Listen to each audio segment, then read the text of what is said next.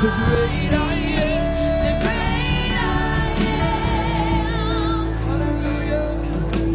Come on, would you throw your hands up in the air right now? And would you acknowledge the King eternal, immortal, invisible, unto the only wise God? Come on, the gift of faith is in this house. Hey, Andobosa. Come on, would you open your spirit right now? Would you open your mind? And would you open your mouth? Hallelujah.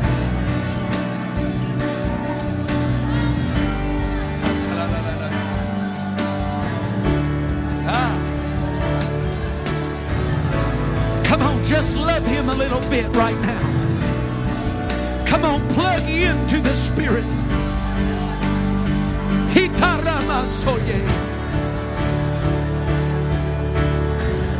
I'm telling you, something tonight is about to break in Annapolis, Maryland tonight.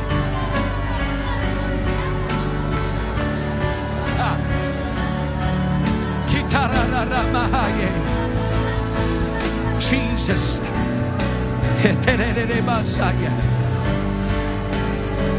Come on, break up that fallow ground. Get yourself ready for a seed to be sown.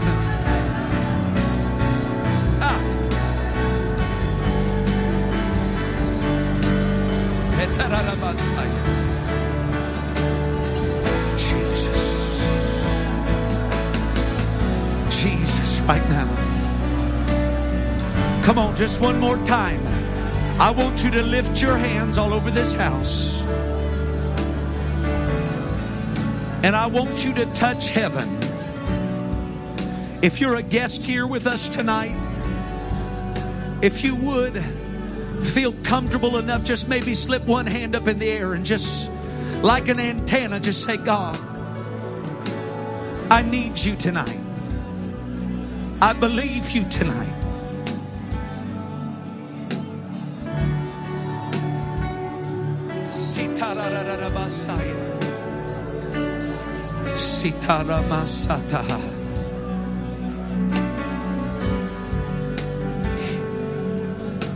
I'll be honest with you, Antioch. I feel something I've never felt here. I feel like we're one church. I feel like we're one body.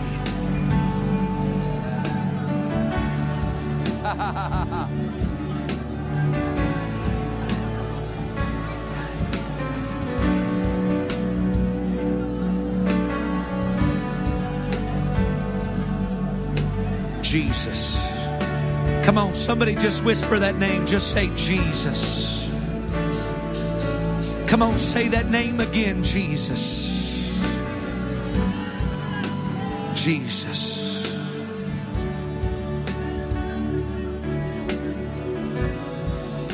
Now let me ask you a question in this house. How many want to go deeper than we've ever gone? How many want to go further than we've ever gone?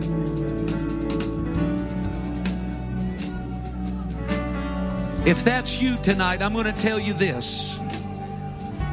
Where we go from here,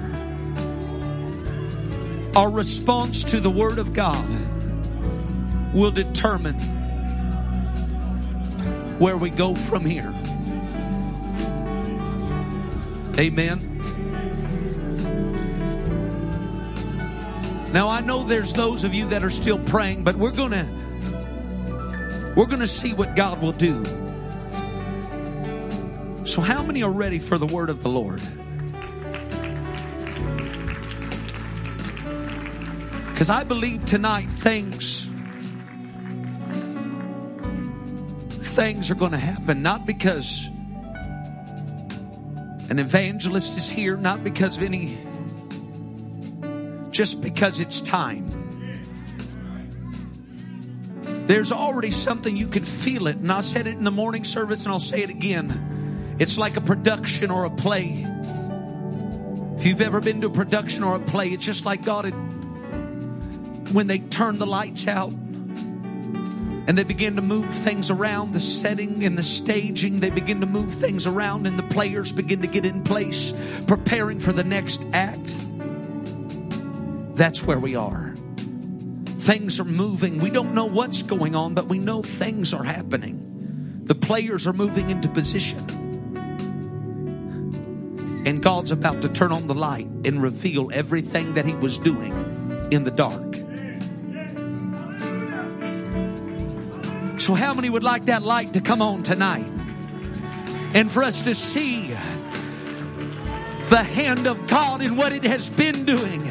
What it's been doing in my night season, your night season. Are you ready? Are you ready? While you're standing, if you would you turn your Bibles to Genesis chapter 19 and also Genesis chapter 32? If you would, do me a favor and just keep this posture. Ready to move. Ready to respond. And while you're turning to Genesis chapter 19, as is customary, I give honor to your pastor and pastor's wife. They've been so kind to me to be a friend and treat me so kindly. And I get to be cool by proximity because I get to hang out with his kids. Amen. And give honor to Bishop as well. I know he's not here tonight. Amen. Go ahead. And who they also call Mama Wright affectionately.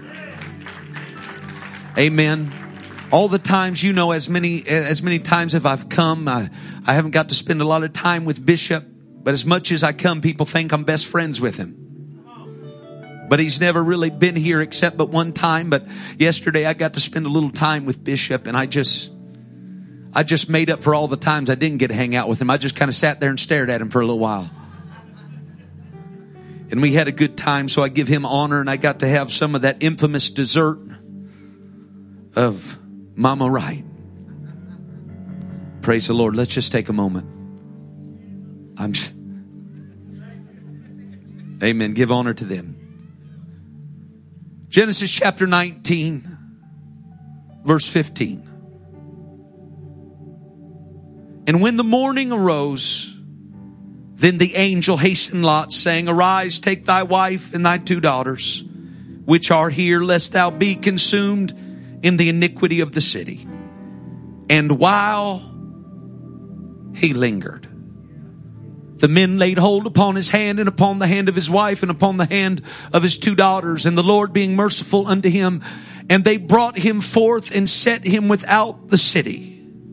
And it came to pass, when they had brought them forth abroad, that he said, Escape for thy life. Look not behind thee, neither stay thou in all the plain. Escape to the mountain. Somebody shout, escape to the mountain, lest thou be consumed. But verse 24 says, Then the Lord rained upon Sodom and upon Gomorrah brimstone and fire from the Lord out of heaven. Verse 26, but his wife looked back from behind him, and she became a pillar of salt. Skipping down to verse 31, and the firstborn of Lot's children, and the firstborn said unto the younger, Our father is old, and there is not a man in the earth to come in unto us after the manner of all the earth. Come, let us make our father drink wine, and we will lie with him, that we may preserve seed of our father. Somebody shout, legacy. Legacy. Genesis 32 and verse 24. The Bible says, and Jacob was left alone, and there wrestled a man with him until the breaking of the day. And when he saw that he prevailed not against him, he touched the hollow of his thigh, and the hollow of Jacob's thigh was out of joint as he wrestled with him. And he said, Let me go, for the day breaketh. And he said, I will not let thee go except you bless me. And he said unto them, what is thy name? And he said, Jacob. And he said, thy name shall be called no more Jacob, but Israel. For as a prince hast thou power with God and with men, and hast prevailed. And Jacob asked him and said, tell me, I pray thee, thy name. And he said, wherefore is it that thou dost ask after my name? And he blessed him there. And Jacob called the name of the place Peniel, for I have seen God face to face, and my life is preserved. Somebody shout legacy. My life is preserved. And as he passed over Penuel, the sun rose upon him, and he halted or limped upon his thigh. Therefore the children of Israel eat not of the sinew which shrank, which is upon the hollow of the thigh unto this day. Somebody shout this day. This day. Because he touched the hollow of Jacob's thigh in the sinew that shrank. This evening, this entire week, I've felt prompted to preach about legacy. But from this thought, my limp is my legacy. What I thought was a limitation, that thing that was producing pain in my present, ultimately, my limp is my legacy. Would you do me a favor one more time and just throw your hands up in the air and say, God, speak to us. Do in me, God, what needs to be done to be what you have for me to be, to do what you have for me to do. Would you pray with me together right now? Father, in the name of Jesus, Lord, we pray the mind of the Spirit be revealed through an anointing to articulate every word from heaven. Give us ears to hear, I pray, hearts to receive. Father, we ask it in your name. Through a humility of mind and a spirit of meekness, let us receive the engrafted word of God to leave us changed, oh God, to leave walking different. And we believe it and we trust you tonight. And everybody said in Jesus' name, amen. Before you're seated, bump your neighbor real quick and just tell him tonight I'm leaving with a limp.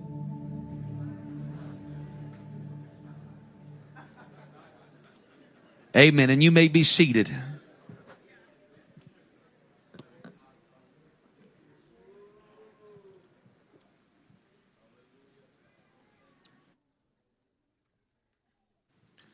Legacy speaks of influence. Legacy speaks of what you leave behind in the heart, the mind, and the spirit of the people that are in your life. It's been said, legacy, speaking of influence. Legacy, speaking of what you literally leave behind in those you love and lead. But it's been said, and I've heard it many times, that you teach what you know, but you ultimately reproduce who and what you are. You can teach what information and knowledge you have obtained through life, but ultimately it's not what you teach or what you know. It's who you are and what you are that is reproduced in those you love and those you lead. Because this is a principle that God set in creation. Once again, I said it this morning and I'll say it again, that God and everything that He put life within in creation, He also put the ability to reproduce that life. everything from the herb yielding seed to the fruit bearing tree. He also, with life that was present, the ability to reproduce that life, but with only one stipulation. He said of the beasts of the field and the fowl of the air, he put the ability to reproduce themselves, but he said one thing with one stipulation in reproducing that life that was in them. That stipulation was you could only reproduce after your kind. And this didn't stop short when God made man. He made man with the ability to reproduce that life that was breathed into him. That he would have sons and daughters. But the law still applies that a beast of the field cannot produce a fowl of the air. Nor a fowl of the air cannot reproduce a fish in the sea. Because of the simple law that you can only reproduce after your kind. So you can teach what you know, but you ultimately reproduce who and what you are. Somebody shout legacy. You reproduce what you are and what you are. That's why when me and my wife, we look at my 8-year-old and my 6-year-old and we'll look at them and we'll say, you know, he got that creativity from me, don't you? Oh, you know and she'll come back, my wife, he got that bubbly, she got that bubbly personality from me, don't you? And we'll go back and forth because guess what? Because your children, if you have children in this house, you have to understand and you probably realize that your children are the best of you on parade. So that's why me and my wife will go back and forth and we say, you know, she got that from me, don't you? You know how, oh yeah, those eyes, yeah, he got those from me. And we'll go back and forth and we'll argue even to the point of, hey, they got that from me. No, they got that from me. But the moment my little girl throw a fit, that's your kid. Because this is a principle on display. Your kids are the best of you on display. They are an extension of who and what you are. So yes, they're creative because you were creative. Yes, they're bubbly because mama was bubbly. But the moment they throw a fit, it's automatically your kid, not mine. Because not only are your children an extension and display of the best of you, but on the flip side, they are an extension and display of the worst of you as well. Because in them, whether subconsciously, consciously, you are looking at you in the mirror and that's who you are, an extension, an amplified version of who and what I am. Because I can only reproduce who and what I am. This is legacy. That's why people get touchy with their kids. Don't they get real touchy with their kids? Because whether they realize it or not, you say something about my kids, you're saying something about me. Because there is something that is deep inside of us that knows that they are an extension and are us on display, the best of us and the worst of us. Legacy. Because you reproduce who and what you are. So when you look at those pretty little angels that got horns holding up their halos, that's who you are. But when it speaks of legacy, you can look and you can see a man by the name of Jacob that I read to you about, speaking about legacy. Jacob was the patriarch that would ultimately come to be known as Israel. That his name and who he was would ultimately become the identity of God's chosen people and God's chosen nation. But that's not all. That's not who he had always been. Because one night, after he had lived a life of manipulation and deceit, he had robbed, he had thieved, he had tricked and schemed to get through life, to get what he was after. Because that's what his name means, Jacob. Jacob means a liar or a deceiver, a trickster or a schemer. That's who he was, and he lived up to his name until one night When he got all alone, all by himself, there was nobody to influence his decisions. There was no wife to be the neck that turns the head. He got all alone by himself. There was no peers and there were no parents. There were no kids to influence. All by himself he wrestled with what we come to know as an angel, a messenger, an ambassador of God. Jacob was alone with no outside influence, nobody whispering into his ear, no parental expectation that was not realistic to be placed upon him. No, he was all by himself. There wasn't another voice in the world but him and God. And there he wrestled with God. He got a hold of God, but he would not let him go, because Jacob knew that through this angel there was an understanding that there is more of God than I have a hold of right now. And when the angel said, "You've got to let me go," he said, "No, I will not let you go until you bless me." And when that angel knew that Jacob was not going to let him go until he got what he was after, that angel, in the night season that Jacob was wrestling through, reached down and touched Jacob's thigh. And immediately his hip is out of joint. But he kept on wrestling. There was pain in that night season.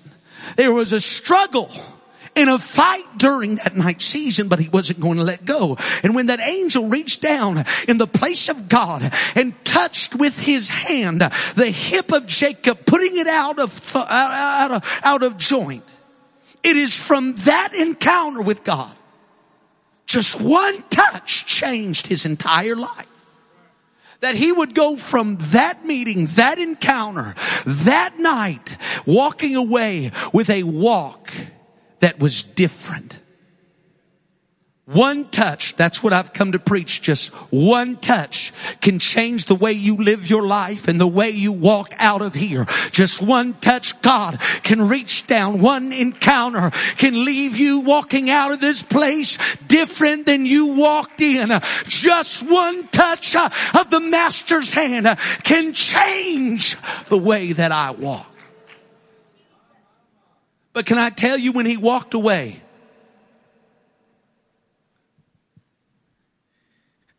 he had a limp. Probably was producing pain. But did you realize, from just one touch, just one encounter in that night season, that he would walk away carrying with him a limp that he would live with for the rest of his life? But remember, when he received the limp in that night season, he was all alone, all by himself. But did you know that he one day would be, after that night season, when the morning came, he would come limping over the hill, and mama would see him, his honey would see him, his children would see him, and they probably wondered, hey baby, what happened to you? And his kids ran up and said, Daddy, what happened? Many times I've done stupid stuff. I'd come home and I'd be hurt doing something. I pulled something, did some lifting, or and my kids, Daddy, what happened? And this is exactly what I see Jacob doing, come limping over that hill. And his wife comes to him and says, what happened? What'd they do? What happened? Did they do something? And his kids saying, Daddy, what happened? And he had to explain to them that this limp was because he had been touched by God. And he had to explain to them that in my night season, I seen God face to face. And he had to explain to them what looked like a limitation is where God laid his hand on me. And what it looks like a handicap is telling, oh God, what looks like a handicap is where God laid his hand. And this is where I seen God face to face. So when others would see a limitation, others' handicaps, they would see a legacy. When they seen their daddy come limping over that hill, he went with a walk walk that told his children there's more than they realized. Did you understand the way that he walked? That limp became the very thing that told his babies that my daddy seen God face to face. My daddy got touched by the hand of God because of one encounter, and that one touch that put his hip out of joint became the very legacy that he would live in his children, because the way that he walked with one touch of God ultimately caused a nation to be born that would walk and be identified by the hand of God that was on their life. That limp became his legacy, because when they would look at daddy and the way that he walked, they didn't see their daddy as crippled. They didn't see their daddy as handicapped. But they knew when they looked at their daddy as he'd hobble along and limp for the rest of his life, they seen something in him that they didn't have, but they knew was available. And I'm telling you, I want to live my life in such a way where my walks demonstrates to those I love and lead that there is more to God, that they can see him face to face. They can have the hand of God on them as well. That's the kind of legacy that he left. And did you know that the Bible said that because of the touch of God on his life, unto this day, the children of Israel do not even eat the sinew, that nerve that connects the socket, nerve, the leg, the thigh to the hip and the socket. They don't even to this day eat that nerve. In fact, I got it wrote down just because it sounded good when somebody else said it. It sounded better.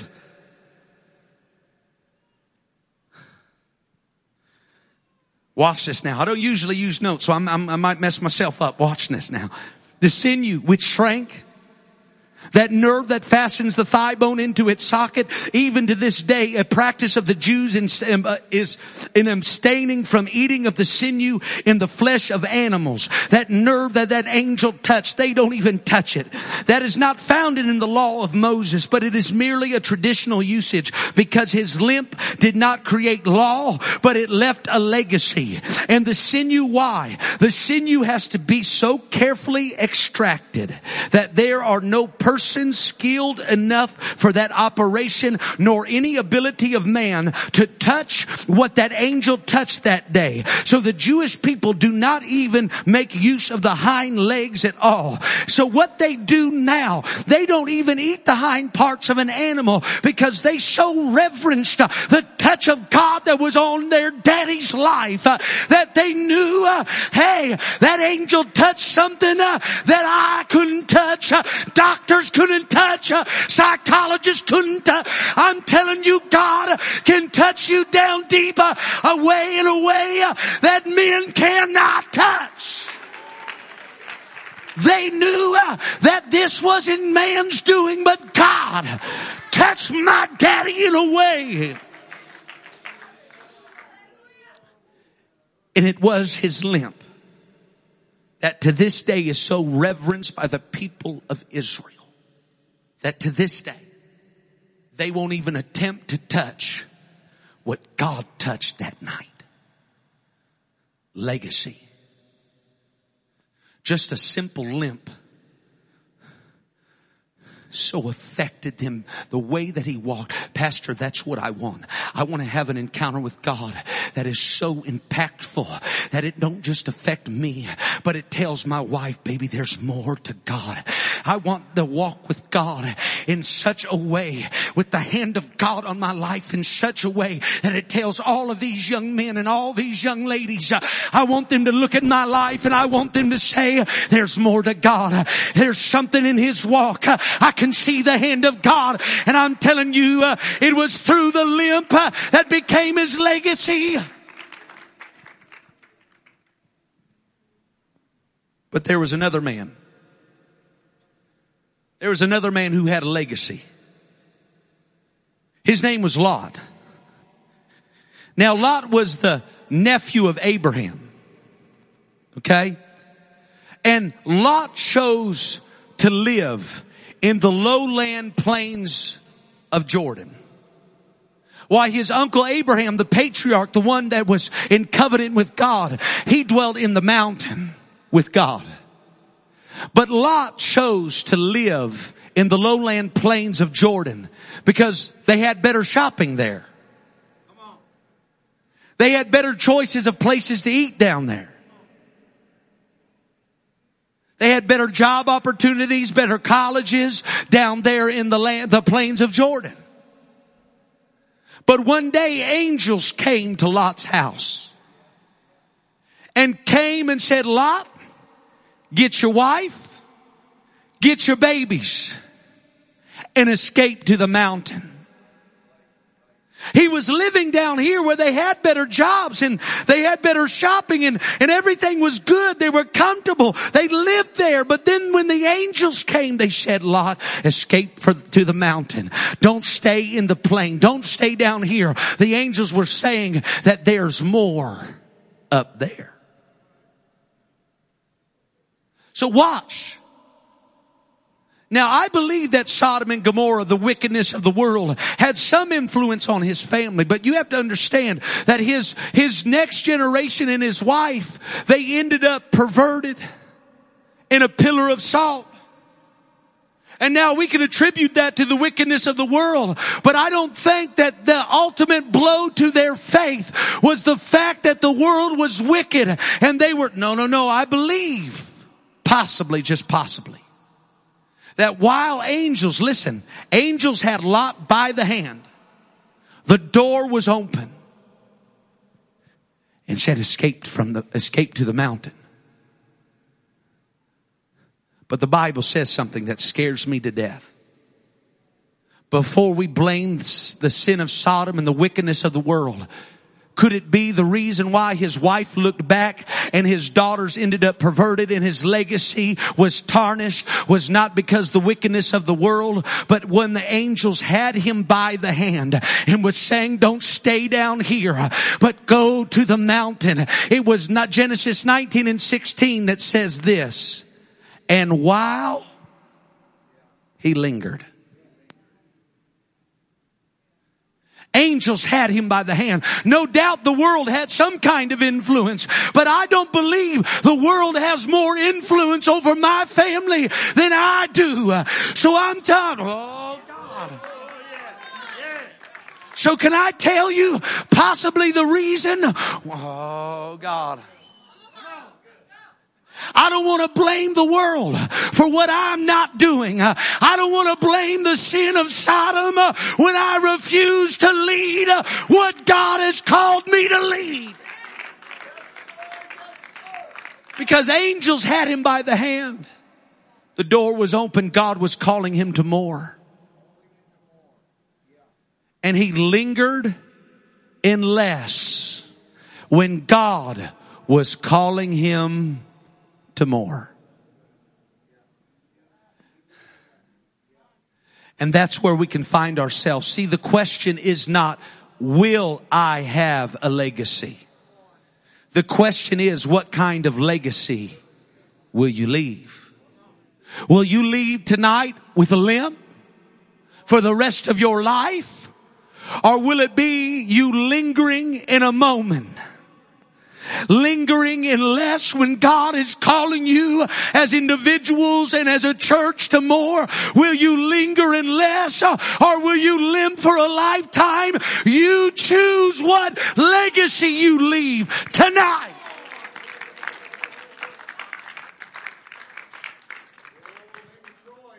Because watch now. Now this is a big deal. Because why did Lot's wife look back? The angel said, get out and don't look back. But Lot's wife looked back, turned into a pillar of salt.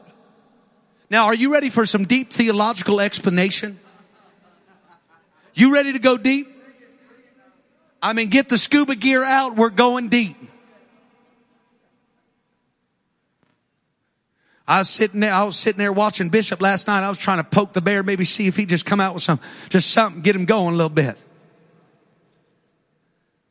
But we just had a good time, so I'll just stick with my revelation right now. The reason why Lot's wife looked back is because when Lot lingered, he didn't give her nothing to look forward to. Come on. Come on. And I'm telling you what, hey, you're going to have one legacy or another. And here's how I'm going to live my life. I want to live my life to give my wife something to look forward to. I want to live with a limp in such a way that tells my baby that there is more to this than just good jobs. There is more to this than just what college. There is more to this than just what kind of shopping. And there's more to this life than what's down here. There's a mountain that God is calling you to. He wants you to climb the mountain. God is saying, come to me. But when Lot lingered, he sowed a seed in the heart of his wife. I'm not going to blame the world for what I'm not doing as a man. I'm not going to blame the sin of Sodom for what I'm not doing. I don't want to linger in less when God is calling me to more. Because that's going to put something in the heart of my wife.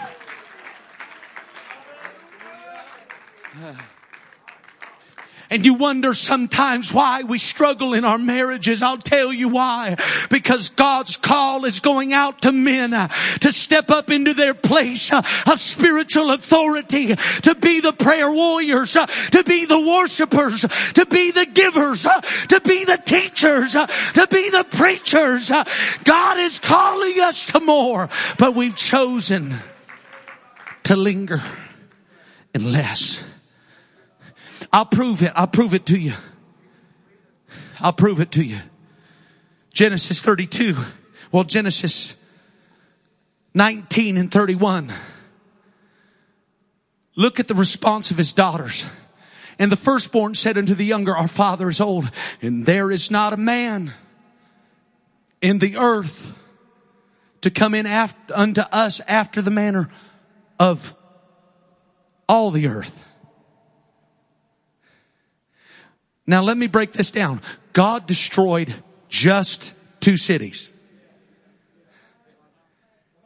And his girls had a breakdown. It said, oh, I'm never going to get a boyfriend. But why would they ever have that thought in their mind? If God just destroyed 2 cities, and they equated 2 cities to God destroying all the men on the planet.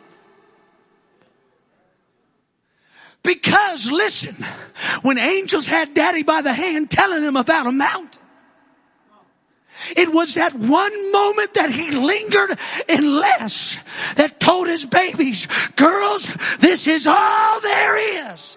So when all there is burnt to the ground, they said there is not a man in all the earth. I'm telling you, when we linger as a church in less, when God is calling us some more, you're telling your babies that this is all there is. All that matters is what college. All that matters is what job. All that matters is a loved one. All that matters is a boyfriend or a girlfriend. Oh, I'm telling somebody. I refuse to linger for one moment and less when my babies are watching me, because I can teach what I know, but I reproduce who and what I am.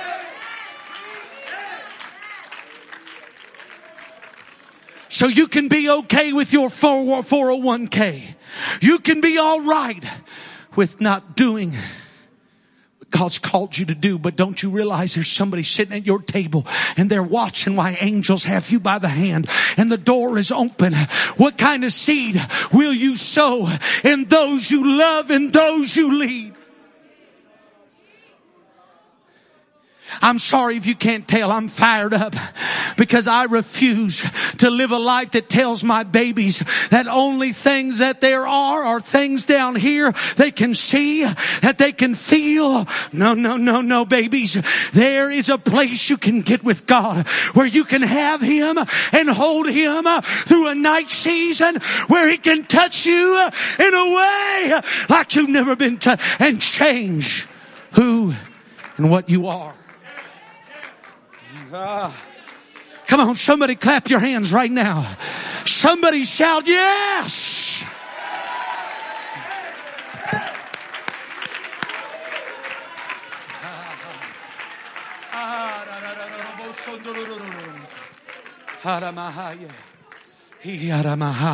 So you can blame the world. You can go ahead and blame the wickedness of the world and the sin on Sodom for this generation. But I'm not going to blame the world for something they're not responsible for. God didn't give your children to the world. He gave them to us. And I'm going to let my babies know, even if I got a limp all the way up the mountain, I'm not lingering. I'm not going to stay where I am, because I know.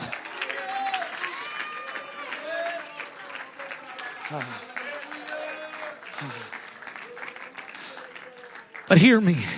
Be seated just for a moment. I'm going to break the bubble right now. I'm going to pop the balloon. There's more. I'm just going to say, there is more to God than what we can see and what we can feel. Because there is two things that are in both stories that we need to take note of. Each one of them happened at night.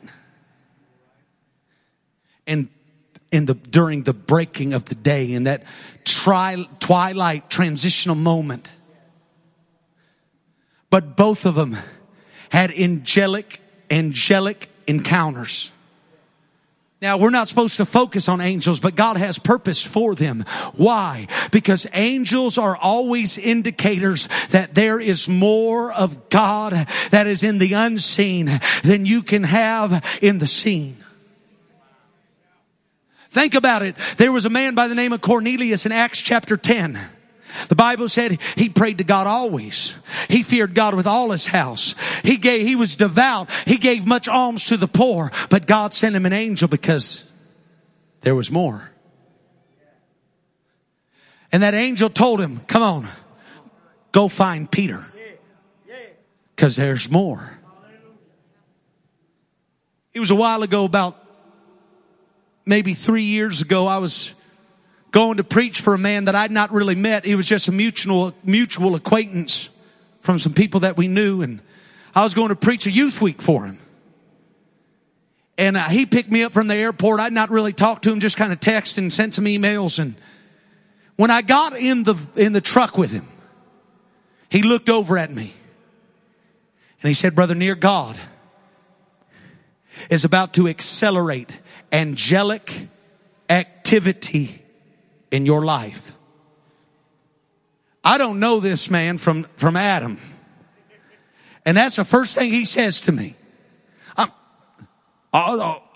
Okay. And it kind of threw me off guard, but it sent me on a journey from that point forward. And I knew that God was calling me to something more, something deeper. He was calling me to climb the mountain.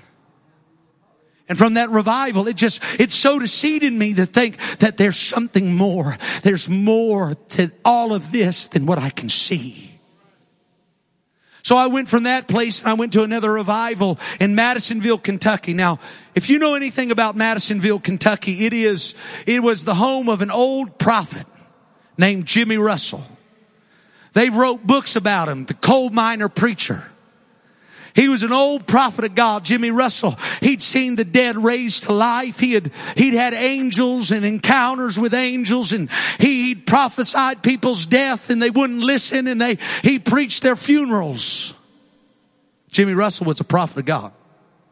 Even his own son, Jimmy Russell, went to his son the night before he went to the coal mines. He said, son, please don't go to work tonight. I had a vision. I had a vision of you dying in the coal mine. He said, son, please. Grabbed him around his ankle, said, please don't go. And he said, oh, Dad, I got to go to work. I've got to feed my family. This is what I've got to do. This is who I am. But he said, son, don't go. The son went, and he died in the coal mine that night. Jimmy Russell was a prophet of God. But a man of God in my life, Jason Sisko, I didn't realize it at the time. He'd gone to Madisonville, Kentucky years ago, 20 years ago. And that's where he began to preach as an evangelist. And he would do month-long revivals. And he's seen miracles there. And he was mentored by Jimmy Russell. Jimmy Russell took Jason under the wing and began to mentor him and expose him to things in the spirit that he did not know was there. Angelic encounters. Visitations of God, visions, miracles. And I didn't realize that Jason had gone there. But when I got there, I was there preaching revival. And it was the craziest thing because every night I would have a dream. And that dream was Jason Sisko was sitting on the edge of my bed. See, that's how much I like sleep. I dream about taking naps. But Pastor, as I'm laying there, and in my dream, it's just me laying there in the hotel bed, and Jason Sisko's sitting on the edge of my bed, and he begins to prophesy to me. He begins to impart wisdom to me, and things of the Spirit he begins to just put in as I'm laying there. Now that was all right. I woke up that night. We went and had revival every night. Every night we'd had a breakthrough. Every night we'd had Muslim men come in and renounce Islam and receive the Holy Ghost. We had people caught up in human trafficking that had been sold into human slavery and then break away and get out and come back and receive deliverance, the Holy Ghost, and be baptized in Jesus. We had a move of God every night. But every night I would have that same dream. After the first night, it was okay. It was just a little, I didn't really know what was going on. But after the third night, after the fourth night, after the fifth night of having the same exact dream, I knew something was up. So I did what was common sense. I called Brother Sisko. And I said, Brother Sisko, what's going on? I'm in Madisonville, Kentucky. And he goes, He said, a lot of things happen in Madisonville.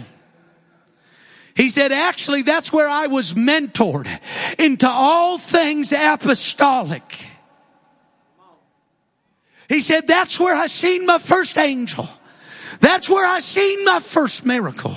He said, that's where I was mentored by Jimmy Russell into the things, all things apostolic. I said, wow. But then I said, what about the dreams?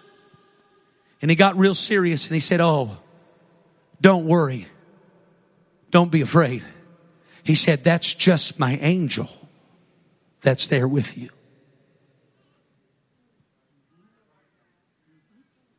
Now don't linger.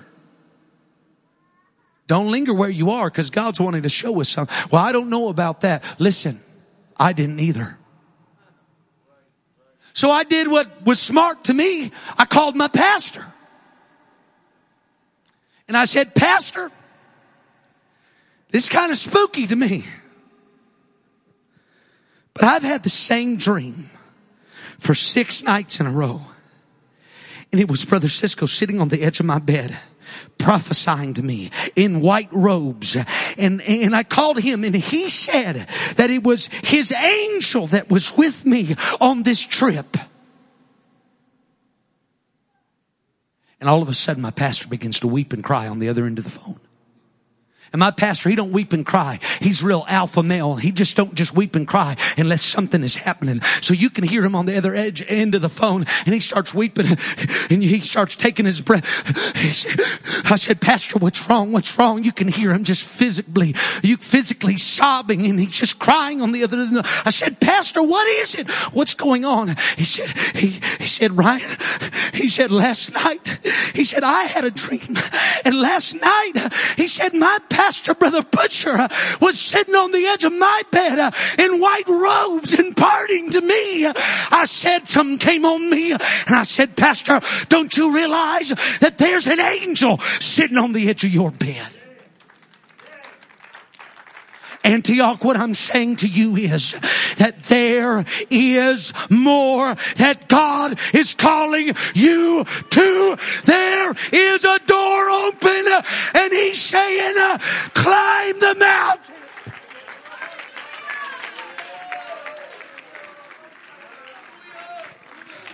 Come on, let me stretch your faith just a little bit. I'm telling you, hey Timothy, you talked in tongues and you spoke in the Filipino language just like I did. What if God wanted to put an angel on the edge of your bed?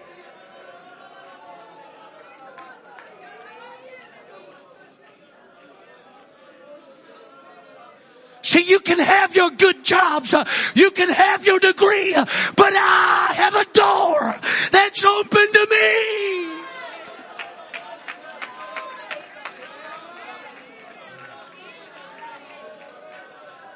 I refuse to linger in the lesser things of God.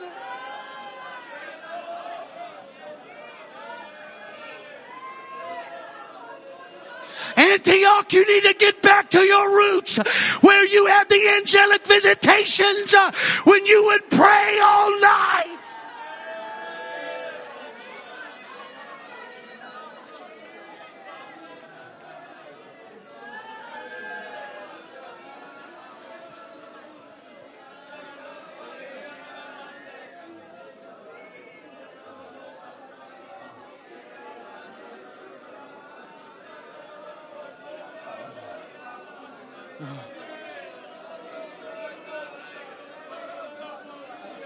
Now listen. Come on, deep is calling to deep right now.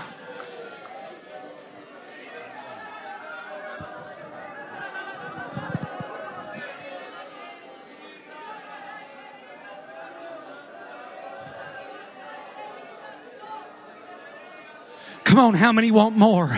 How many want more? How many want your kids to be saved? How many want your wife not to look back? How many?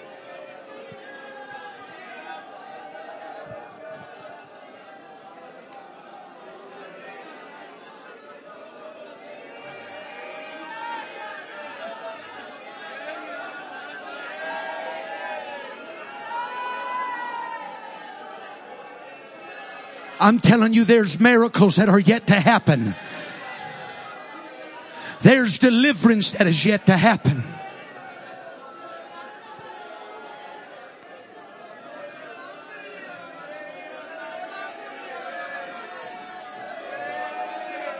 Now listen, you young people, you young Nathaniel, stand to your feet. All you young people on your feet, I want you up on your feet right now.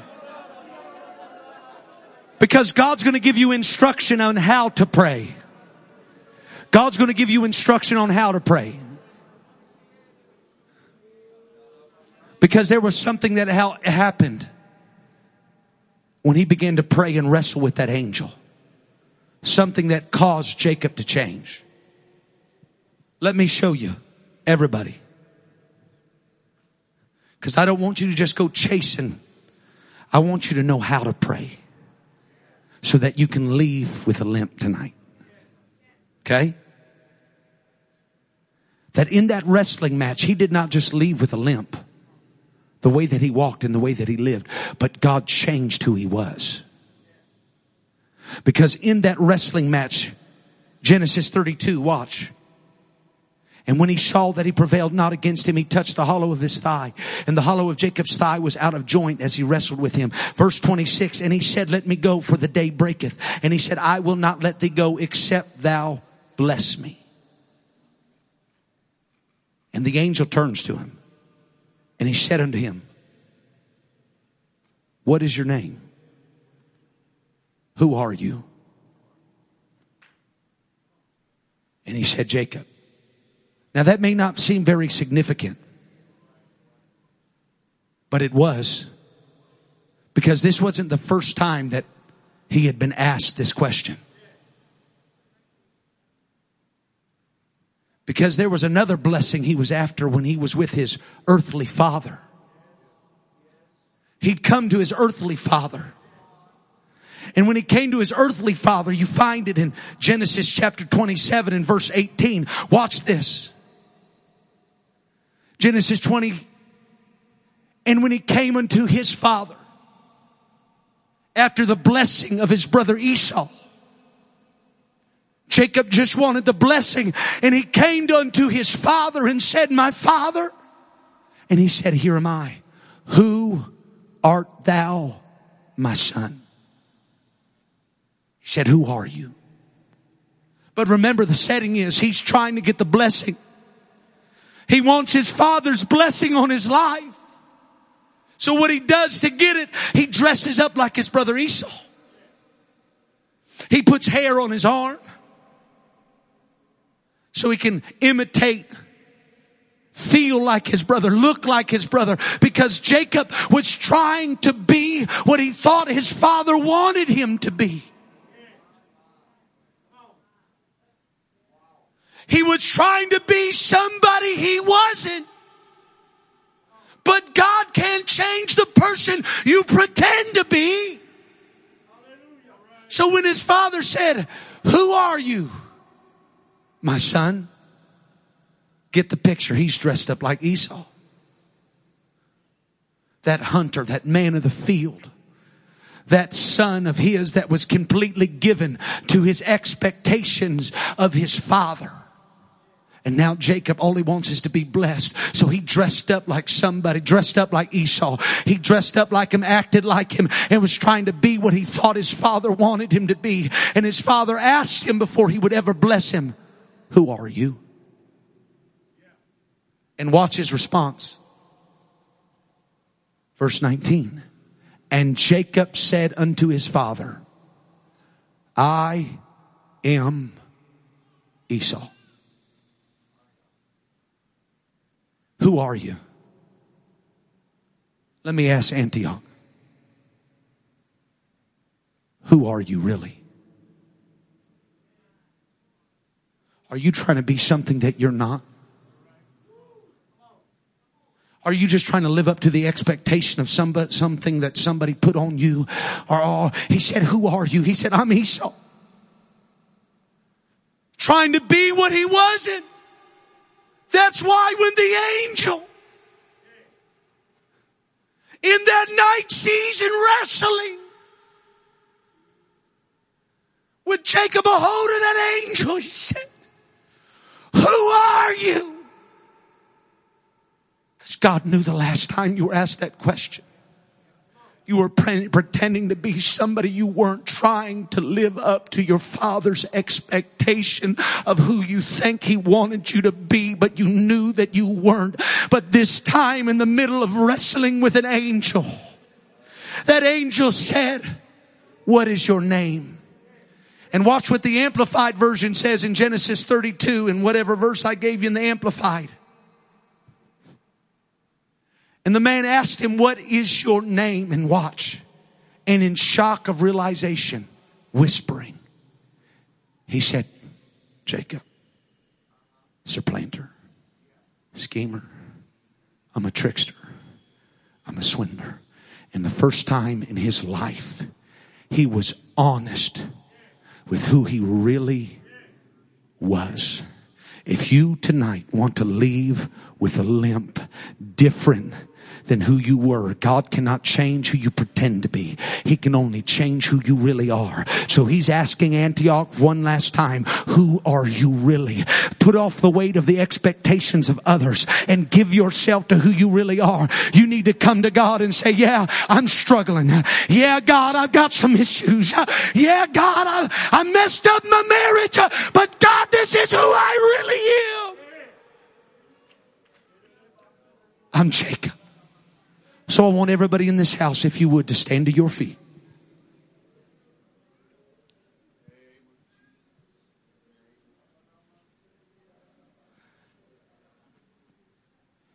And I want you to do me a favor. This is probably going to be the most unique altar call that you've ever been a part of. Because I'm going to ask you to do something you are completely uncomfortable with to make you vulnerable enough to be honest with God. I want you right now where you are. I want you to slip off just one shoe.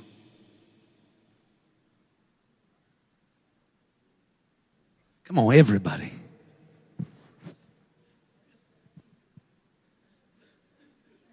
I know you didn't buy all those fancy socks just to keep them in shoes. I know that.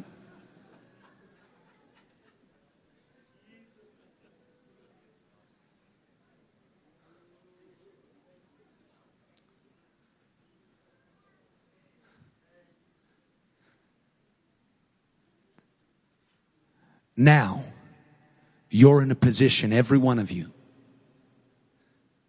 that you're about to make a decision. When I had you take your shoe off, you know what that did? If you decide to come to this altar, you have to choose to either limp to this altar or choose to linger in less.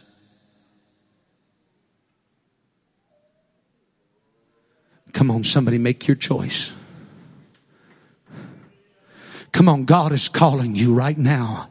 He says, don't bring who you think you should be. Don't bring who you think others should or who you think you should be. Don't bring who you really are to this altar. Bring your struggles, bring your fear, and say, God, here's my...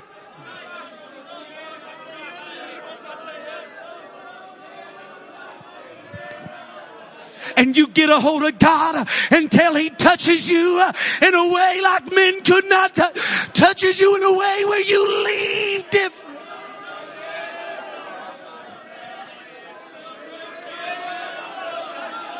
Come on, be honest with God.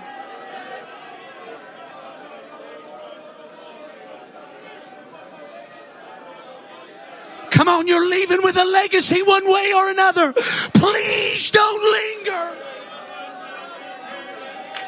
Come on, young men, young women, there's more. Come on, mama. Come on, dad.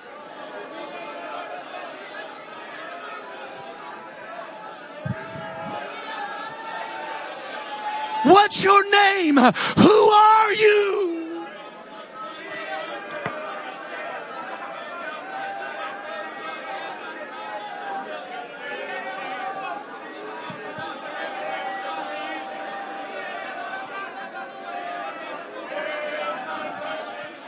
Come on, share with Him your fears. Come on, that's it right now. There's more.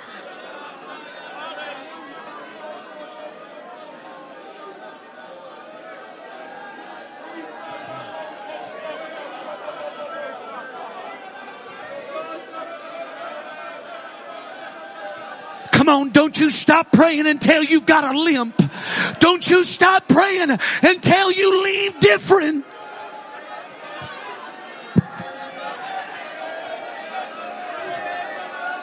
Come on, God is reaching down right now.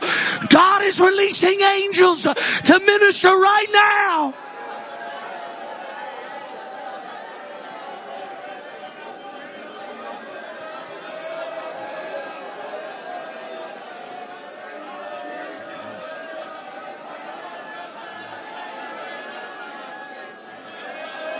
Come on, let God change you. Let God touch you right now. That's it. That's it.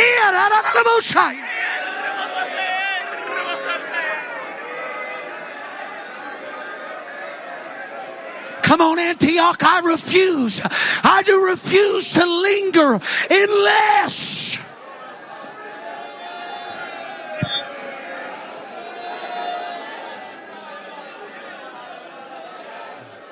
That's it. Let your voice out. In the name of Jesus. In the name of Jesus.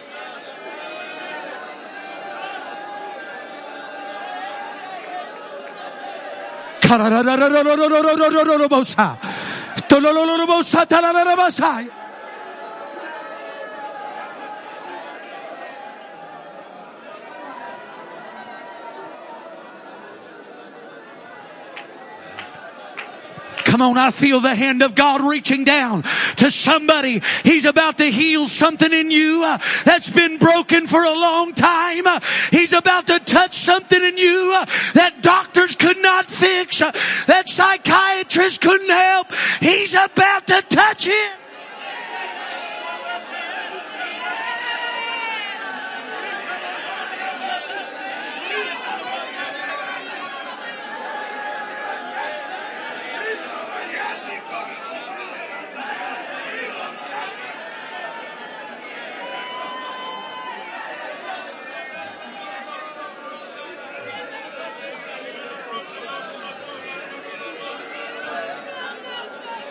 Come on, don't linger. Don't linger. Come on, climb that mountain. Press. Press. I'm not leaving till I'm changed. I'm not leaving until God touches me.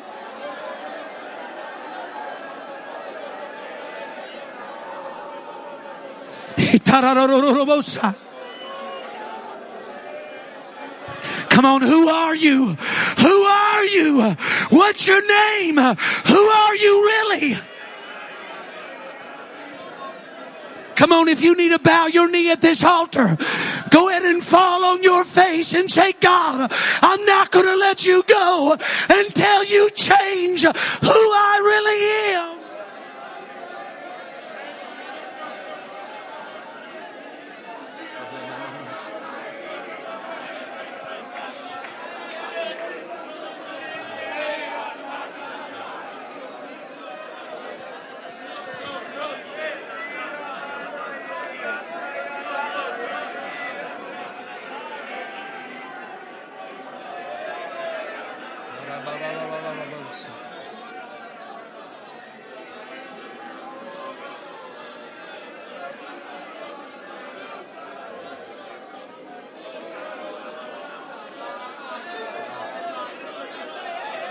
Come on, what legacy?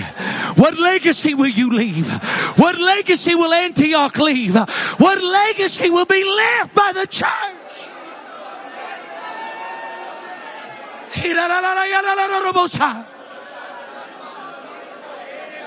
Come on, reach over to somebody, begin to pray. God, touch them. God, do what only you can. God, change them.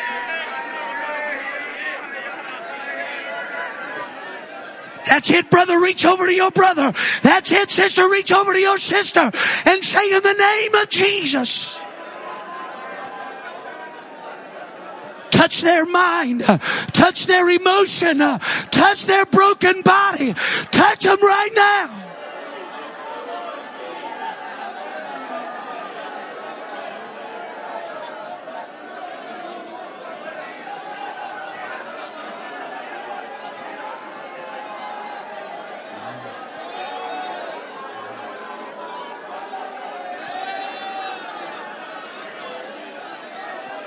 Come on, I'm calling for the men of this church. I'm calling for every man in this house. I'm calling for you to step up. I'm calling out to you to climb the mountain. Be that spiritual leader. Be that spiritual authority.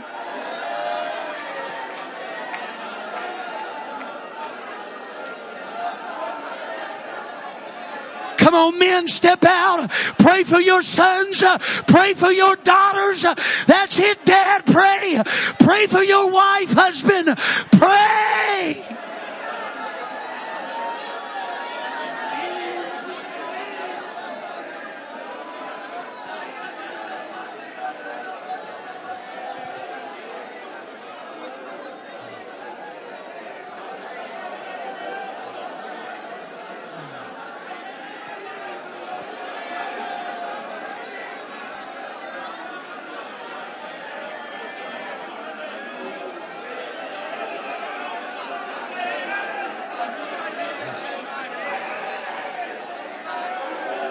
That's it. That's it. That's it. That's it. You've got it. You've got it. You've got it.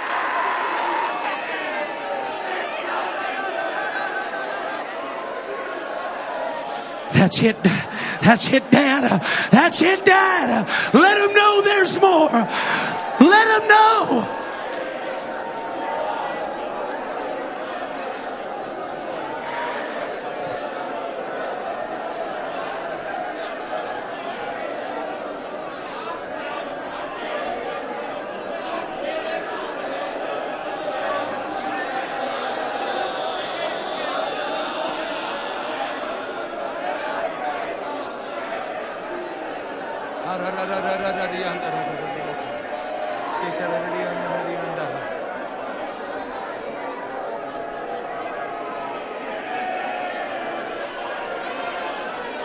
Come on, get a hold of Him. Get a hold of God, and don't you let go until you are absolutely changed. Not just the way that you walk, but you are changed. The very nature of who you are is changed.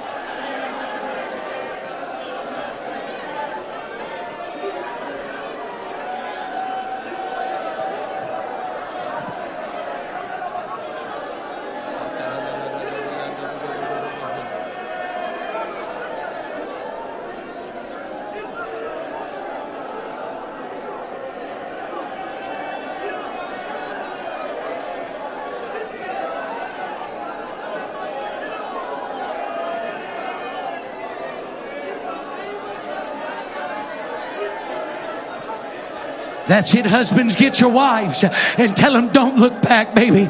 Don't you look back. There's more to God. Don't you look back. Husbands, lead. Fathers, lead. Men, lead.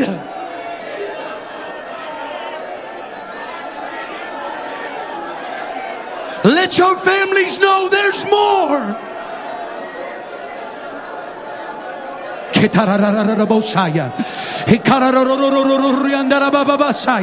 Come on, receive you the Holy Ghost right now. There's somebody receiving the Holy Ghost right now. Speak it out what you feel right now.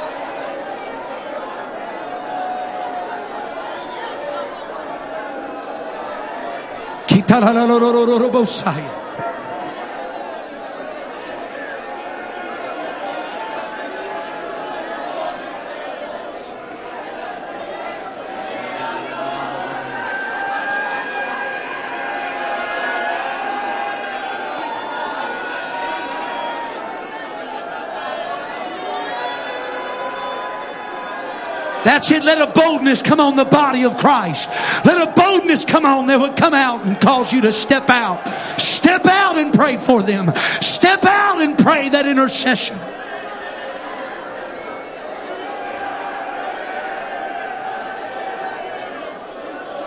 That's it, young lady. That's it, young lady. Let your voice out. Let your voice out. When you let your voice out, you're letting God in. When you let your voice out, you're letting God in.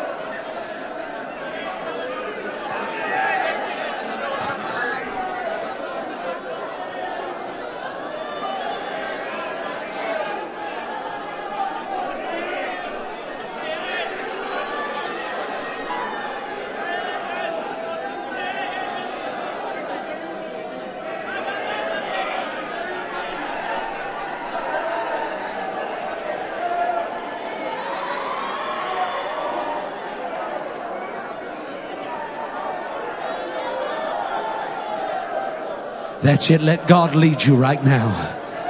Let God lead you into a place with Him. Let God lead you right now.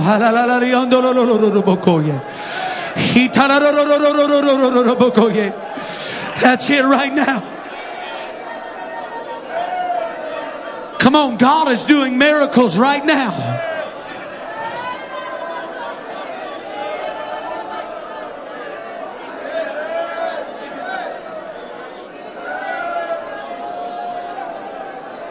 Come on, why don't you be that messenger angel to somebody?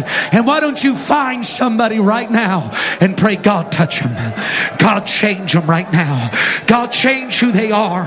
Change the way that they walk. Let them leave different. Come on, Antioch, reach out to them. Be that angel to them.